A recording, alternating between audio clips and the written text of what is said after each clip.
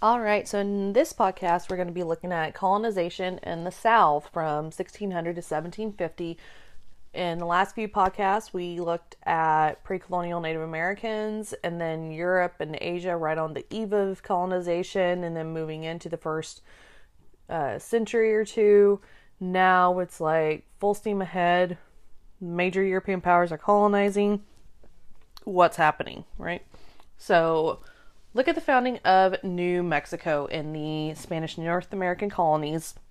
We're going to talk about first. So rumors start spreading throughout Mexico about riches in the north, and New Spain, their viceroy, which is like a governor essentially, started talking and wanting, for a new Mexico that's going to be just as profitable as, its namesake of Mexico, and he needs a leader to try and make this happen. So this is going to be Juan de Oñate. Juan de Oñate, spelled Onate, but it's got the little, squiggly over the N, the Enye, right? So he is the son of one of the richest miners in New Spain, one of the richest silver miners. He is husband, to Isabel de Tolosa is her name. And Isabel is the granddaughter of Hernan Cortez. And Cortez, that conquistador, he had taken the daughter of Montezuma as a bride.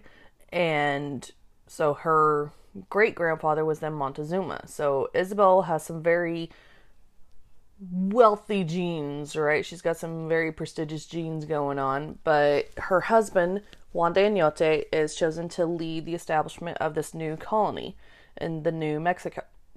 So in 1598, he's going to lead about 500 colonists, soldiers, and slaves to the upper Rio Grande area. And he thinks he can, sail up the Pacific Ocean to Pueblo country and resupply the colony twice a year. And the Pueblos they encounter are very eager to avoid any conflict. So, they'll evacuate a village for the colonists to use. A lot of the native leaders were pledging their allegiance to Oñate. The Pueblo craftsmen were helping work on irrigation systems for the Spanish. The Indian women that were the traditional builders in Pueblo society, they helped build the region's first Catholic church. And a lot of these colonizers, they mistake, all this cautious courtesy of the Pueblos for subservience, And Oñate's nephew, or one of them, is a man named Juan de Zaldivar. He is very bold and a lot crueler than many that were trying to colonize at this time.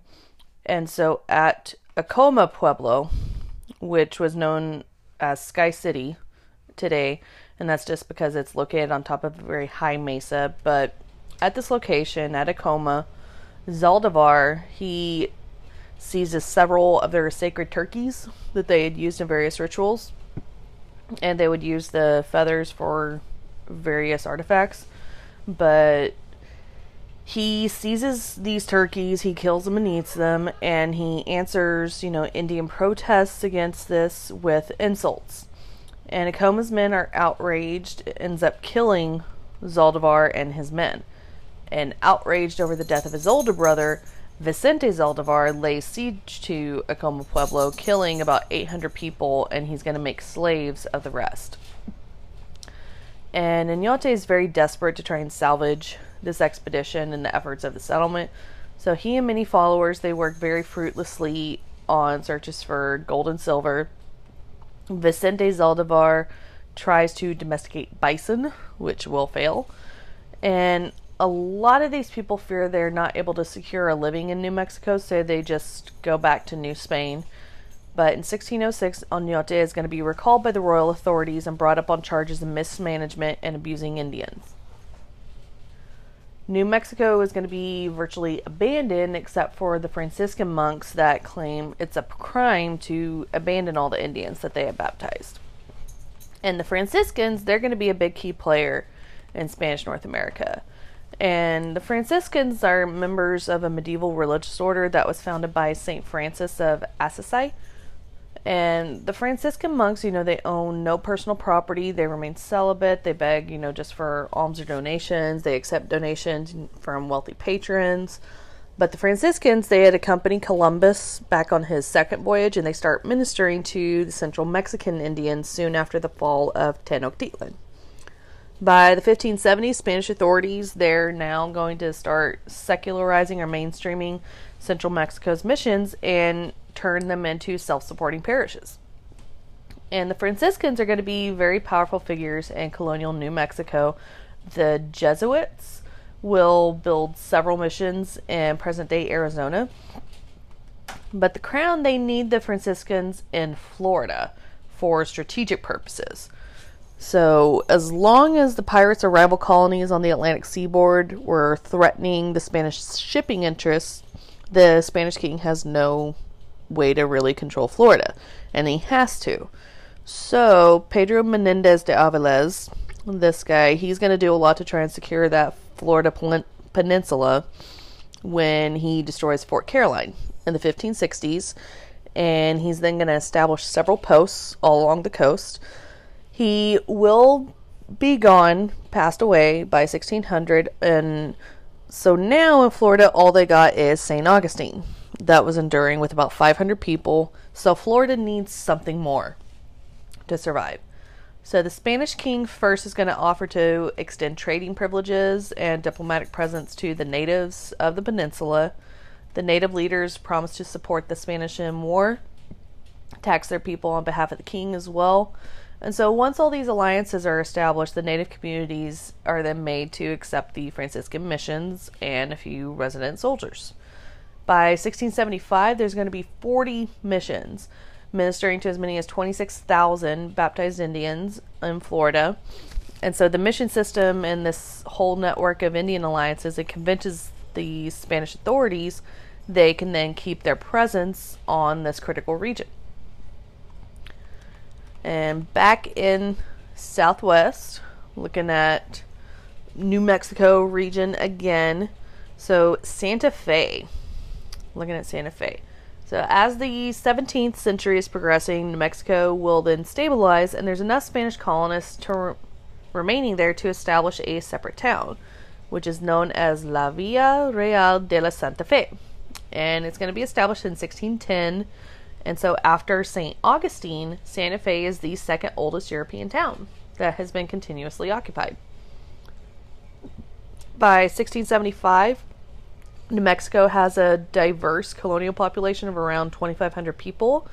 And it's a mixture of Spaniards, Africans, Mexican Indians, mestizos, which are people of mixed Spanish Indian heritage, and mulattoes, which are mixed Spanish African heritage. And so all these numbers are also going to include high volume of Indian captives as well. And occasionally, these Indian captives, they come to the Spanish homes through war. Spanish also purchase enslaved women and children from other Indians. But beginning in the 1620s, smallpox kills about 70% of the population, the Indian population, within a generation. And New Mexico originally had around 100 native villages or so, but by 1680, only 30 will remain. And since 1598, the Franciscans, they have been working to try and suppress all the dances, idols, and ceremonies of the Pueblos that they had long been using in their form of worship. By the 1670s, Pueblo elders are arguing that the issues of, the past decades that have been afflicting their people can be reversed if they reject Christianity and return to their old faith. And so there's kind of a revival movement that pops up. And the Franciscans and the local authorities, they wanted to try and stop this, so they arrest Pueblo leaders. They will actually execute 2 and whip dozens more, about 40, a little over 40, in front of very large crowds. And one of these men that's whipped was a man known as Pope. It's spelled like Pope, it just has an accent over the E, so Pope. But he goes to Taos to recover from his injuries after being whipped. And he calls for war against the Spaniards to try and purify the land. Many people, sometimes entire villages, refuse to participate in this with him. So he's not really getting huge widespread support for a little bit. But on August 10th, 1680, Indians from all across New Mexico rise up and begin killing Spaniards. They'll pursue the survivors all the way to Santa Fe. And within weeks, the Spanish governor gathers the remainder of the colonial population and flees south out of New Mexico. And this is known as the Pueblo Revolt.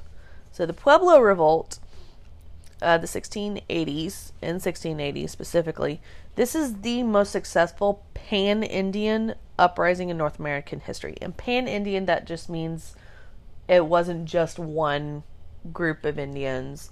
It crossed various tribes, right? Various communities. So that's what we mean when we say pan-Indian. All right.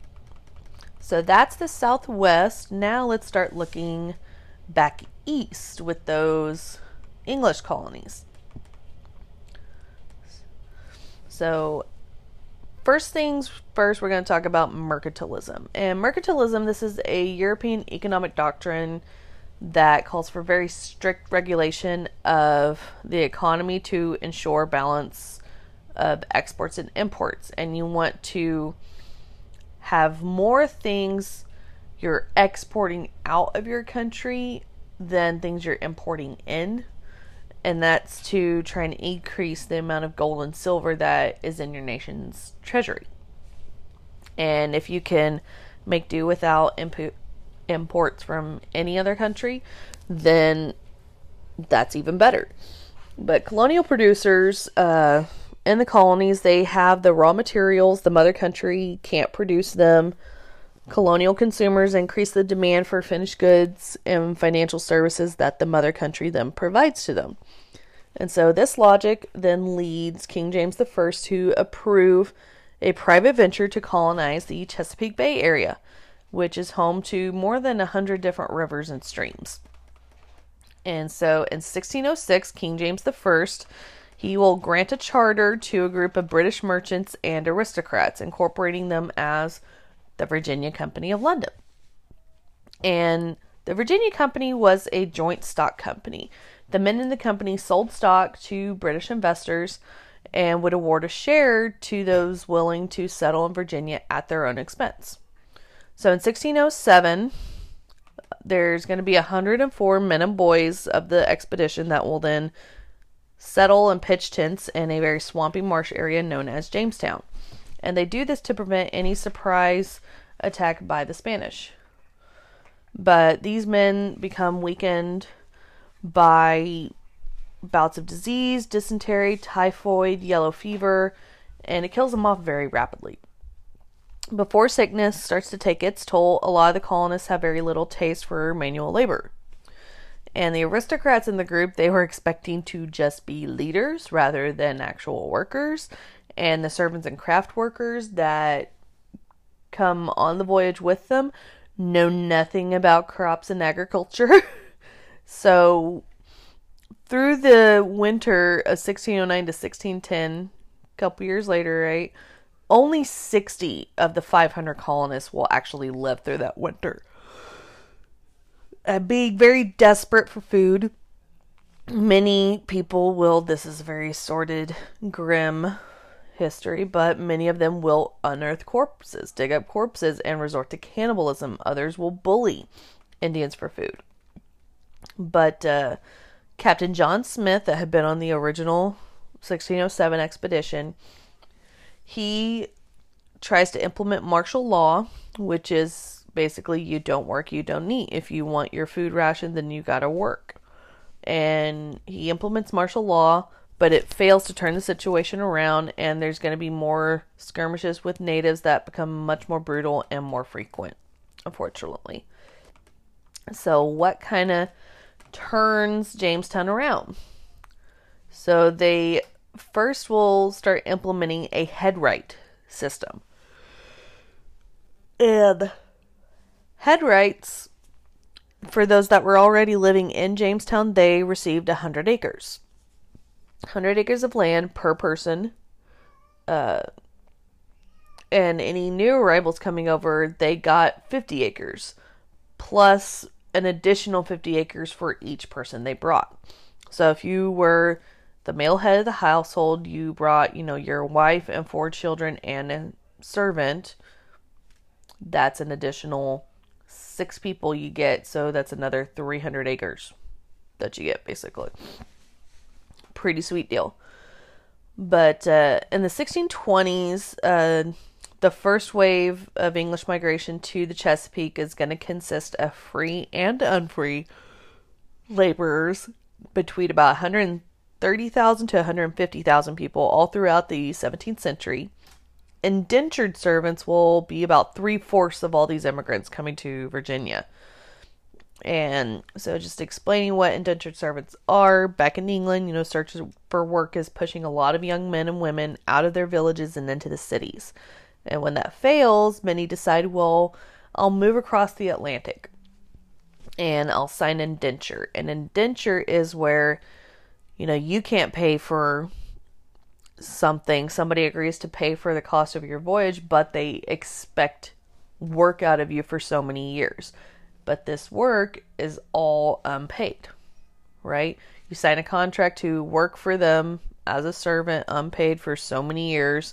And then at the time of that indenture, you are then free again. But the death rate in Virginia during the 1620s is higher than that of England during a major epidemic at this time. Life expectancy for a man of 20 was only about 48 years, and it was even lower for women. And servants feared the worst because there's malnutrition, overwork, abuse, all these factors that make them very vulnerable to disease. An estimated 40% of servants do not survive to the end of their indentured terms. And cultivation of tobacco puts more pressure on Indian land. And once Powhatan, who was the father of Pocahontas, dies in 1617, leadership of his confederacy passes to another man. His name is Opechancanough. It's not important to know how to spell or anything if you're like in one of my classes, but Opechancanough, just if you want to know, it's Opechancanough. So Opechancanough.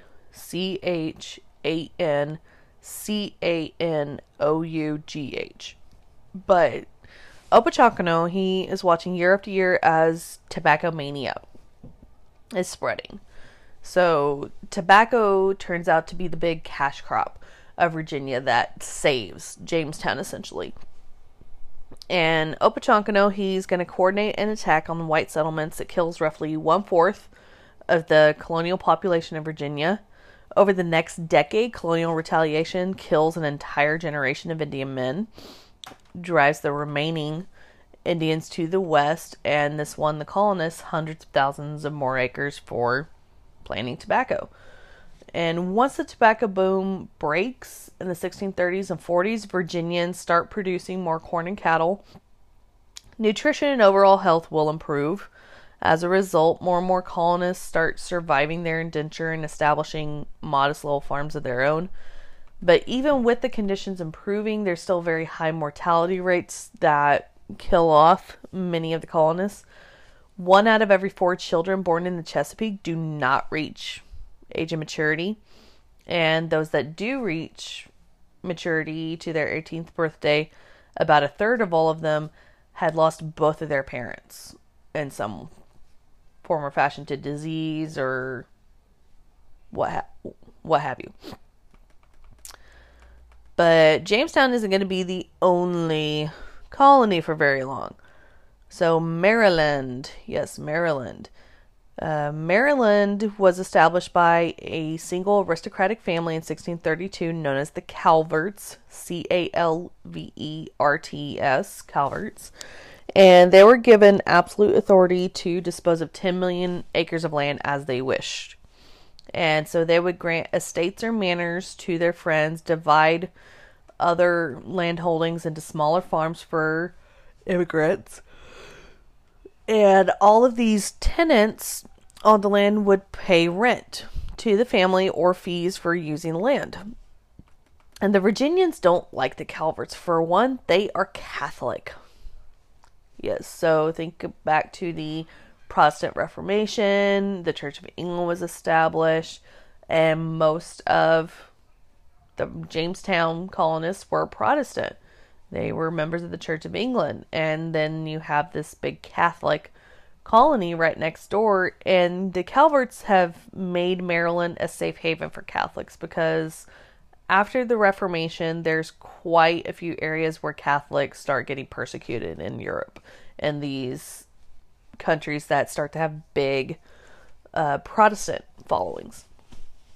But the Maryland settlers, they are a big source of economic competition for the Virginians. By 1640, 2,000 people had settled on the Calvert holdings. Virtually all of them were planting tobacco. But the Powhatan Confederacy remains in the area. They were constantly bullied by the colonists to give them their corn, other food supplies, and at this time, colonists are usually growing tobacco rather than actual food. So the Virginia Indians that were part of the Confederacy, they decide they're going to risk another war. And Opechancanough, he's going to send a new generation of Indians in 1644 to attack the Virginia planters that want their land. And it kills several hundred settlers, but Opechancanough is eventually captured and he is killed.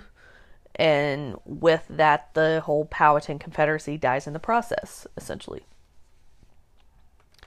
But during the 1630s and 40s, the British Crown wasn't really interested in the colonies very much because England is in the midst of a civil war. So after King James I, King Charles I had shown a lot of contempt toward Parliament. So some outraged elites and radical Puritans will overthrow him and have him beheaded in 1649. And England will then have a republic for a short period of time under Oliver Cromwell, but it was more of a military dictatorship, not really a true republic, as we might think. But the English are pretty happy to see the monarchy restored in 1660 with the return of Charles II, son of the king that was beheaded. And Charles had fled to the Netherlands, to Holland, for exile, so he would be protected and safe there. And he then comes back to England to restore the monarchy. And Charles II, he wants to see both the colonies and subjects at home contribute to the prosperity of England. So he begins a policy with a series of regulations in the 1660s and 70s that are known as the Navigation Acts. And what these did was it required the colonies to trade only with Britain. And these acts, they restricted all the colonial trade with any other country that is a rival of Britain. So they're saying you can only trade with us. You can't trade with anyone else. And the planters and the American colonies, they were very happy to trade with the Dutch because, the mother country, England, was at war. But now their economy suffers because the acts come right when the tobacco prices drop. So not so good. In 1676, fighting between the Indians and colonists starts back up. The royal governor of Virginia, a man named William Berkeley, he wanted to build forts to protect them against Indian attacks. The frontier farmers that are kind of on the outlying areas, they were very opposed to it, saying it's too expensive and ineffective to try and defend their plantations that are so scattered. And then comes along a man named Nathaniel Bacon. He was wealthy, well-connected, recently arrived from England. He was expecting to get, favors and be in the inner circle of the governor. And one of the favors he expected was the permission to trade with the Indians from his frontier plantation. But Berkeley and a few of his friends had already held a monopoly on all the Indian trade. And they refused to include Bacon. So Bacon's going to take up the cause of his poor frontier farmers. And he is joined by some other not so bad, but well-to-do immigrants that resented being excluded from that trade circle of Berkeley's. And what happens is in 1676, Bacon with a group of armed men, they will march into Jamestown, bully the assembly into approving an expedition to kill Indians. And Berkeley declares Bacon a rebel for carrying this out. Both sides will get allies among servants and slaves willing to join them. Bacon and his forces will set fire to Jamestown, and it is reduced to a mound of ash. In September of 1676, they burned Jamestown down to the ground, and Bacon will eventually die from dysentery, like that good old Oregon Trail. I mean, you have died from dysentery, right?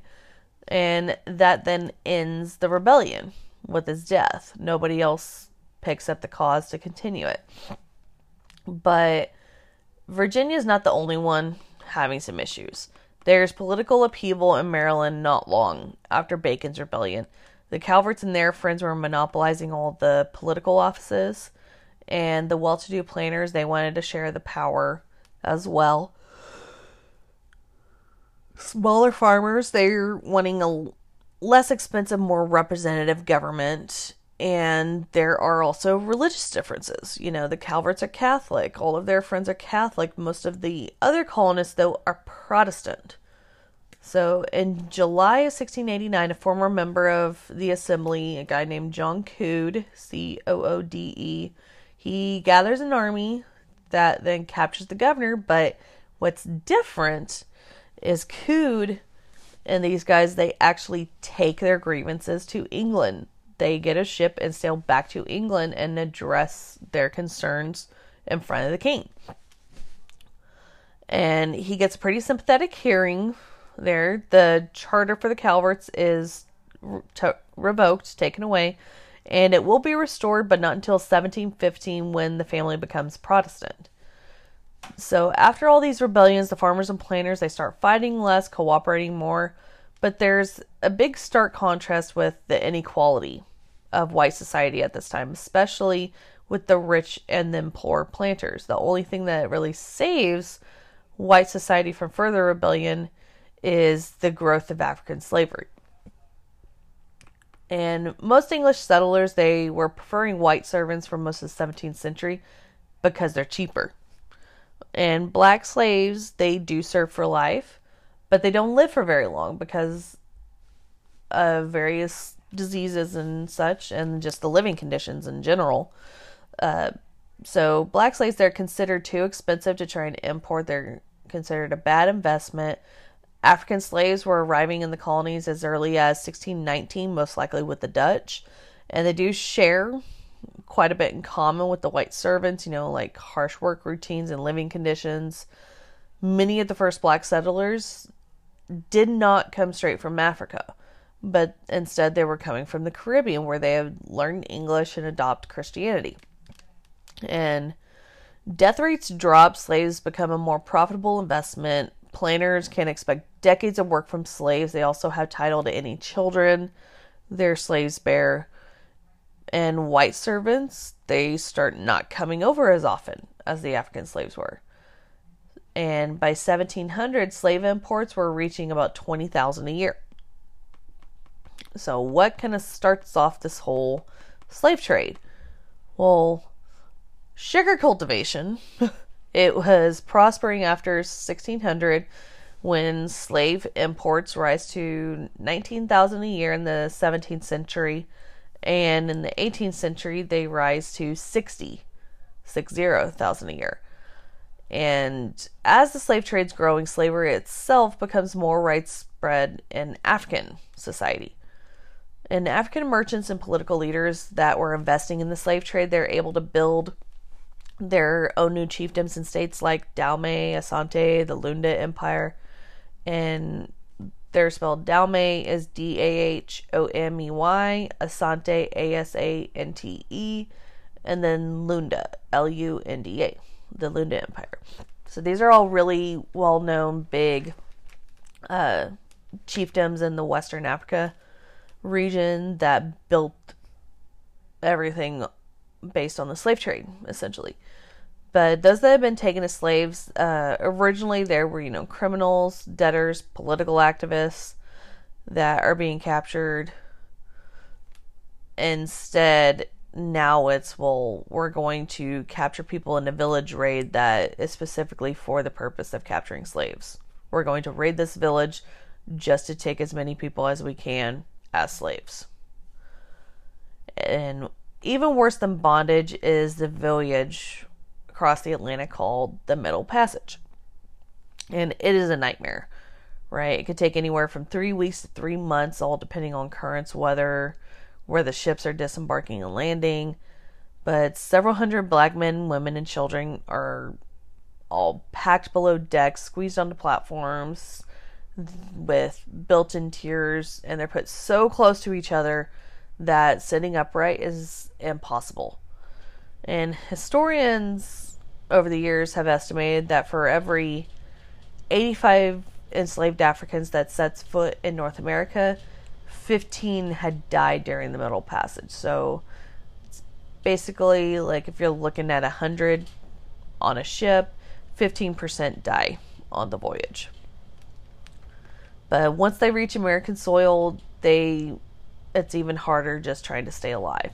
The first year is the most deadly for unseasoned slaves, and a lot of them may have had the sickle cell anemia, the sickle cell genetic trait that gives them immunity to malaria, which is great if you live in, swampy, marshy land like the Chesapeake. But these slaves, they're very highly susceptible to respiratory infections. And about a fourth or a quarter of all Africans die during the first year in the Chesapeake. And the mortality rates in the Carolinas or in Caribbean are going to be even higher. So this starts to change the Chesapeake society. The slavery does. So exchanging this labor system based on servitude for one based on slavery, it definitely is going to transform Chesapeake society. And most obviously, the number of Afro-Virginians rises sharply, dramatically. By 1740, 40% of all Virginians are black, and most of them are born in Africa. And unlike many African men and women who were arriving from the Caribbean earlier, the new inhabitants have very little familiarity with English language and culture. So these newer slaves coming over, they are coming directly from Africa, essentially. And it's a larger, more distinctive African community that is now locked into a slave system that's becoming more rigid and more demeaning. By the late decades of the 17th century, new laws are making it more difficult for masters to free their slaves. Other legislation systematically starts separating the races, and they prohibit free black settlers from having white servants. They outlaw interracial marriages and sexual relationships as well. And the legal code really fosters racism and white contempt for these black Virginians in a variety of ways. So masters are prohibited from whipping their white servants on the bareback, but slaves don't have that protection, for instance. And the new laws reflect and encourage racism among the white colonists of all classes, and deepening racial hatred in turn makes it unlikely that white planters, tenants, servants are ever going to join with poor black slaves to challenge all that privilege of the planters. But the leaders of the Chesapeake colonies, they definitely cultivate unity among all the white inhabitants by improving the economic prospects for the freed servants and the poor farmers and planters. The Virginia Assembly, which is their government, they make provisions for freed servants to get a better start as small independent farmers. They lower taxes, allow small planters to keep more of their earnings. Economic trends toward the end of the 17th century contributes to the greater prosperity of the smaller planters, and that's because tobacco prices will rise just a little and then stabilize. So it's not as volatile a market like all over the place with the prices going up and down all the time. It starts to stabilize, and after 1700, the Chesapeake area itself evolves into a more stable society. And so we don't have, these wild, landless young bachelors just one step ahead of the law. They're all gone at this point. And, you don't see a big mass of exploited servants that are just one step away from rebellion. The poor planters just one step ahead of, financial ruin. This is all gone by that time. And so Virginia and Maryland, they become colonies of farming families. Most of them were small planters that owned between 50 and 200 acres. These families hold no slaves, or if they do, it's like 2 or 3 at most. They accept, usually without question, just the social and political leadership of the superiors, which these superiors at the time, they're these very large, wealthy landowners or planters that call themselves the gentry. They're gentlemen, They try to make their own aristocracy in a way. But during the same decade that the English are coming into the Powhatan lands, they also start colonizing the Caribbean. And in the Caribbean, the islands, they extend north and west, kind of like beads on a string in their layout. And it's all from the Lesser Antilles to the bigger islands of like Puerto Rico, Hispaniola, Jamaica, Cuba. So at the journey's end, English sailors, they find what they think is paradise, right? And these are, shores with these big white sand beaches. And there may be some mountain peaks or rainforests on some of these areas, like Jamaica, for instance. There's quite a bit of jungle all over there. And the earliest arrivals, they didn't want to colonize. They just wanted to actually steal from the Spanish. But after 1604, some English settle on the islands, but very few intend to actually stay. The English do establish permanent plantation colonies in the West Indies. Beyond that, the Caribbean settlements are just kind of jumping off points for a new colony that's going to be in North America on the mainland, and that will be South Carolina. And because there is a very strong West Indian influence, South Carolina develops a social or society area in very distinct ways separate from that of the Chesapeake.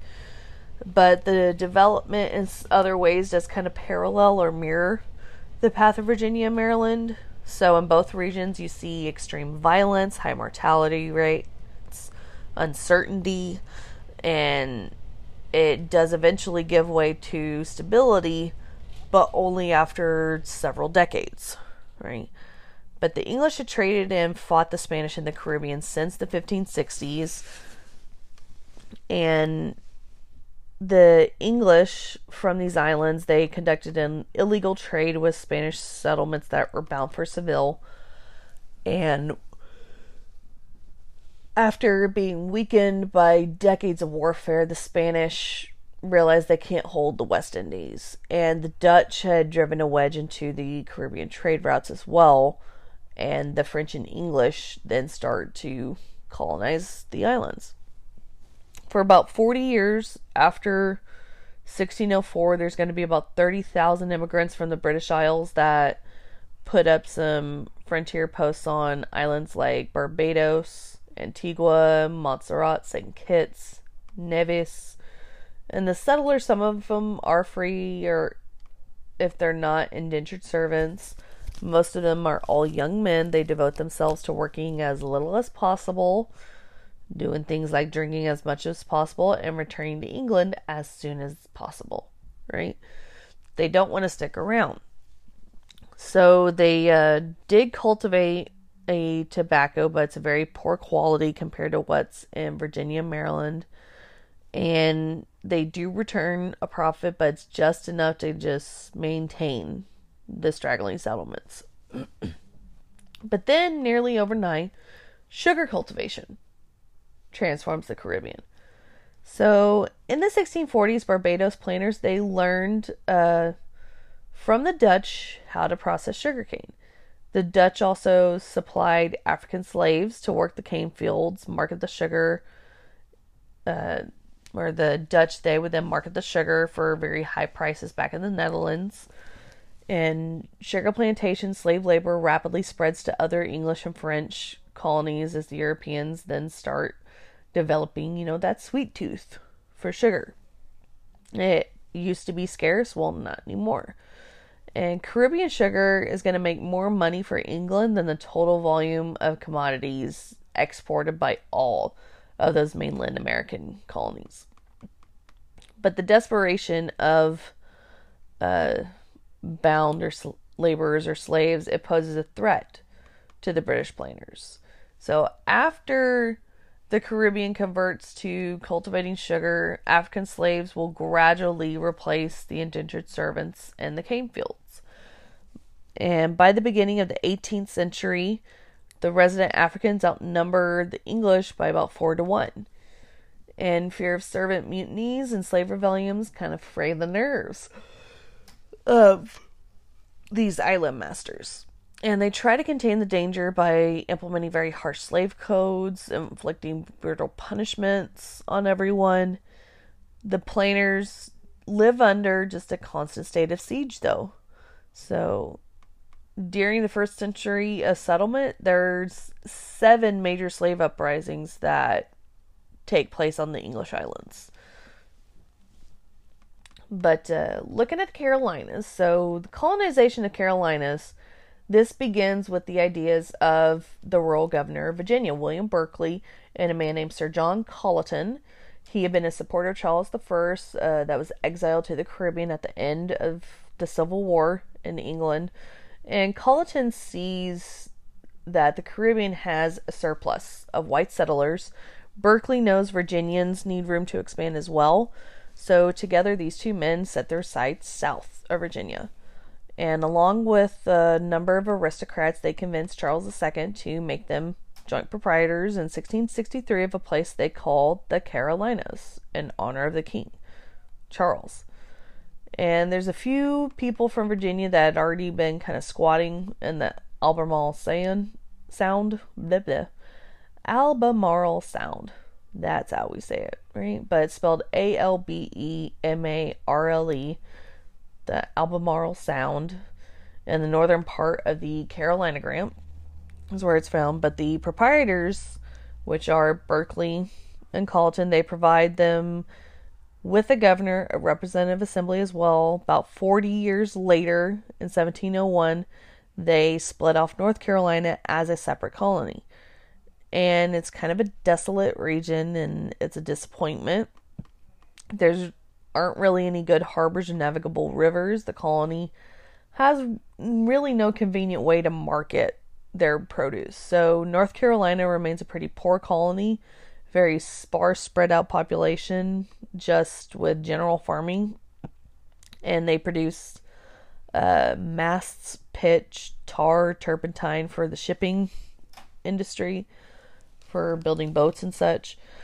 But the southern part of the Carolina Grant is more promising, especially in the eyes of Sir Anthony Ashley Cooper, who's the Earl of Shaftesbury. In 1669, Cooper sponsors an expedition of a few hundred English and Barbadian immigrants. They plant the first settlement in South Carolina. By 1680, the colonists had established the center of economic, social, and political life at where the Ashley and Cooper rivers meet, and they named the site Charlestown, later Charleston, after the king. And like so many others before him, Cooper wanted to try and create an ideal society in America. His utopia is a place where a few landowning aristocrats and gentlemen rule with the consent of smaller property holders. And Cooper's personal secretary is the renowned philosopher John Locke. And with his help, they draw up a very intricate, complex scheme of government that will be called the Fundamental Constitutions.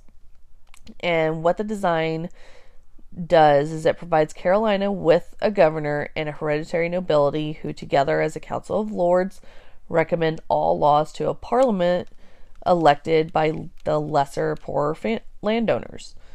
And it's a very utopian ideal at this time, but the fundamental constitutions end up meeting the same fate as everything else for America. So instead of peacefully observing the provisions, most of the Carolinians, migrants from Barbados, they plunge into a lot of infighting and wrangling.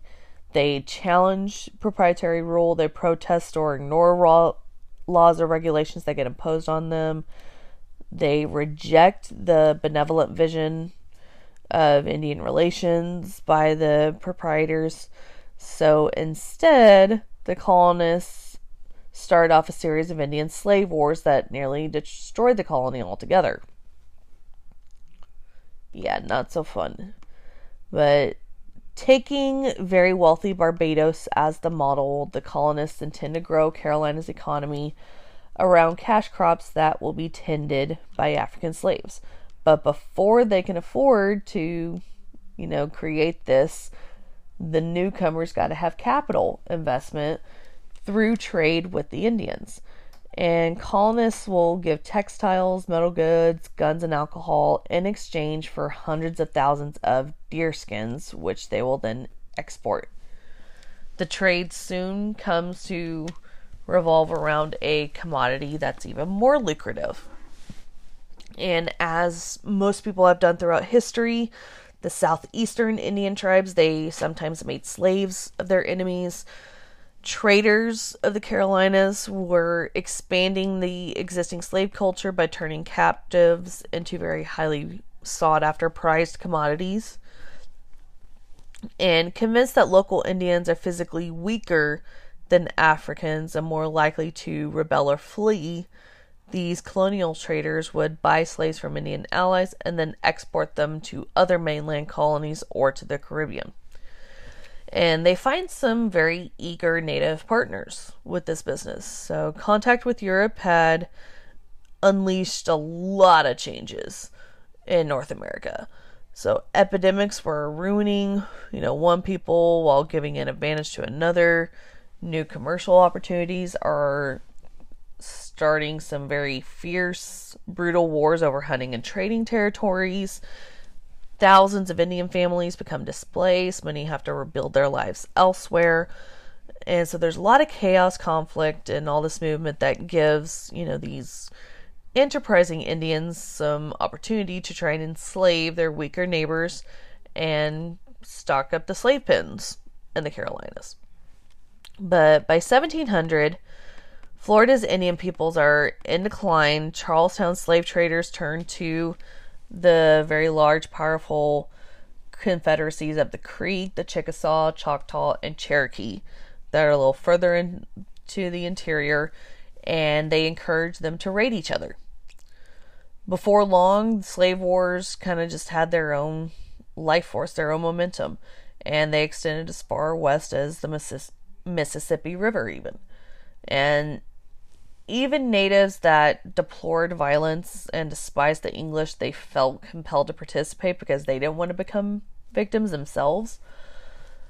But the trade was becoming very central and integral to Carolina's economy. The colonists all over wanted to profit from it. And in 1702, the governor James Moore, he's one of the main slave traders of the colony, he launches a raid against St. Augustine, the Spanish colony, and Florida's missions as well, and he returns with hundreds of Indian captives. And it inspires even other raids. Over the next few years, the Creeks, the Yamasees, and English had laid waste to almost 30 missions, Spanish missions, and it destroys lives and the whole very already precarious system of Indian alliances that Spain had worked so hard to broker, and the English just destroy it.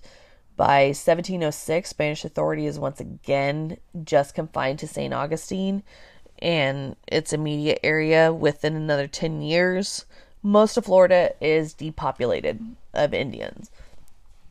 And some evidence suggests that Carolinians had purchased or captured between 30,000 and 50,000 Indian slaves before 1715. Before that date, South Carolina exports more slaves than it imported from Africa or the Caribbean. But in 1715, Carolina's merchants finally pay the price, for all those wars they had been supporting for so long. And since Florida is virtually exhausted of all these slaves, the Yamasee Indians, they grow nervous. They're convinced Carolina is going to turn on them, and so the Yamasees, they decide they're going to strike first. They attack traders, posts, plantations on the outskirts of Charlestown. They kill hundreds more. They drag even more to Florida to try and sell as slaves in St. Augustine. Lasts only a few months, but the Yamasee War will finally put an end to the regional slave trade. And as for South Carolina, the Yamasee War set them back about 20 years. In the aftermath, the settlers are investing more and more resources in African slaves and cultivating rice. And this is a crop that eventually will make South Carolina planters the richest in mainland North America. Unfortunately, South Carolina is a very swampy coast, which is so perfectly suited for growing rice. You got to have lots of water, right? It's less suited for human living. So the settlers die in epic numbers because they're weakened by chronic malaria, yellow fever, smallpox, respiratory infections, you name it, right? And so the European population grows very slowly and just through immigration, not natural increase. So by 1730, there's only about 10,000 Europeans. And early South Carolinians have very little in common except, harsh conditions of the frontier existence. Most colonists live on isolated plantations. They might die early, which tends to split up families and neighborhoods. After 1700, immigration does intensify the ethnic and religious diversity of colonies. So Swiss and German Lutherans are added, Scots-Irish Presbyterians, Welsh Baptists, Spanish Jews. The only courts of the colony will be in Charlestown, though. And churches and clergy of any denomination are going to be pretty scarce.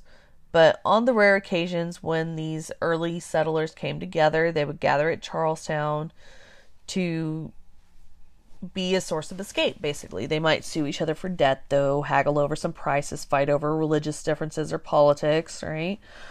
But that's when they would finally get to see each other. It was coming to town to take care of business. And the African population is growing at this time, and it gives the settlers in the Carolinas another reason to maintain a united front.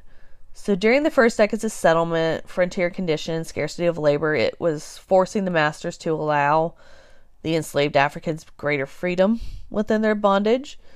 European and African laborers share chores on farms.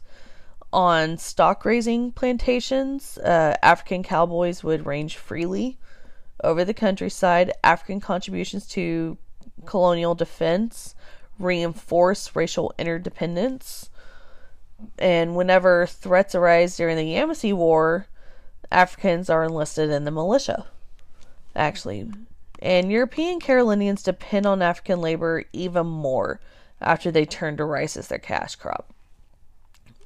Planters start importing slaves in large numbers, partly because West Africans are skilled in rice cultivation at this time.